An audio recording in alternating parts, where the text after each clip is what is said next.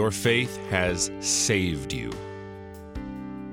Not because your faith in particular is so fantastic compared to the faith of anyone else. The disciples said, "Lord, increase our faith." And he said, "If you had the faith of a mustard seed."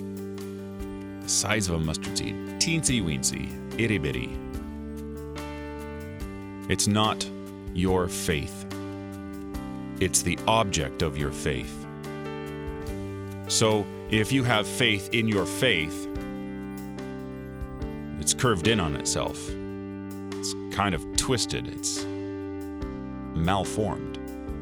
But if you have faith in Jesus, if you have faith in the Creator God, who created all things, who sustains all things even now, who with the power of His Word descended to earth, became incarnate by the Holy Ghost of the Virgin Mary in order to become a human like you, and as a human, shed His blood for the forgiveness of your sins. If you have faith in that person,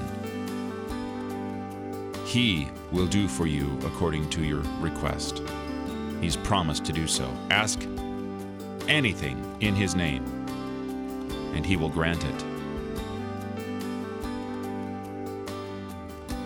You're listening to Oratio, part of your morning drive for the soul here on Worldwide KFUO. Christ for you, anytime, anywhere.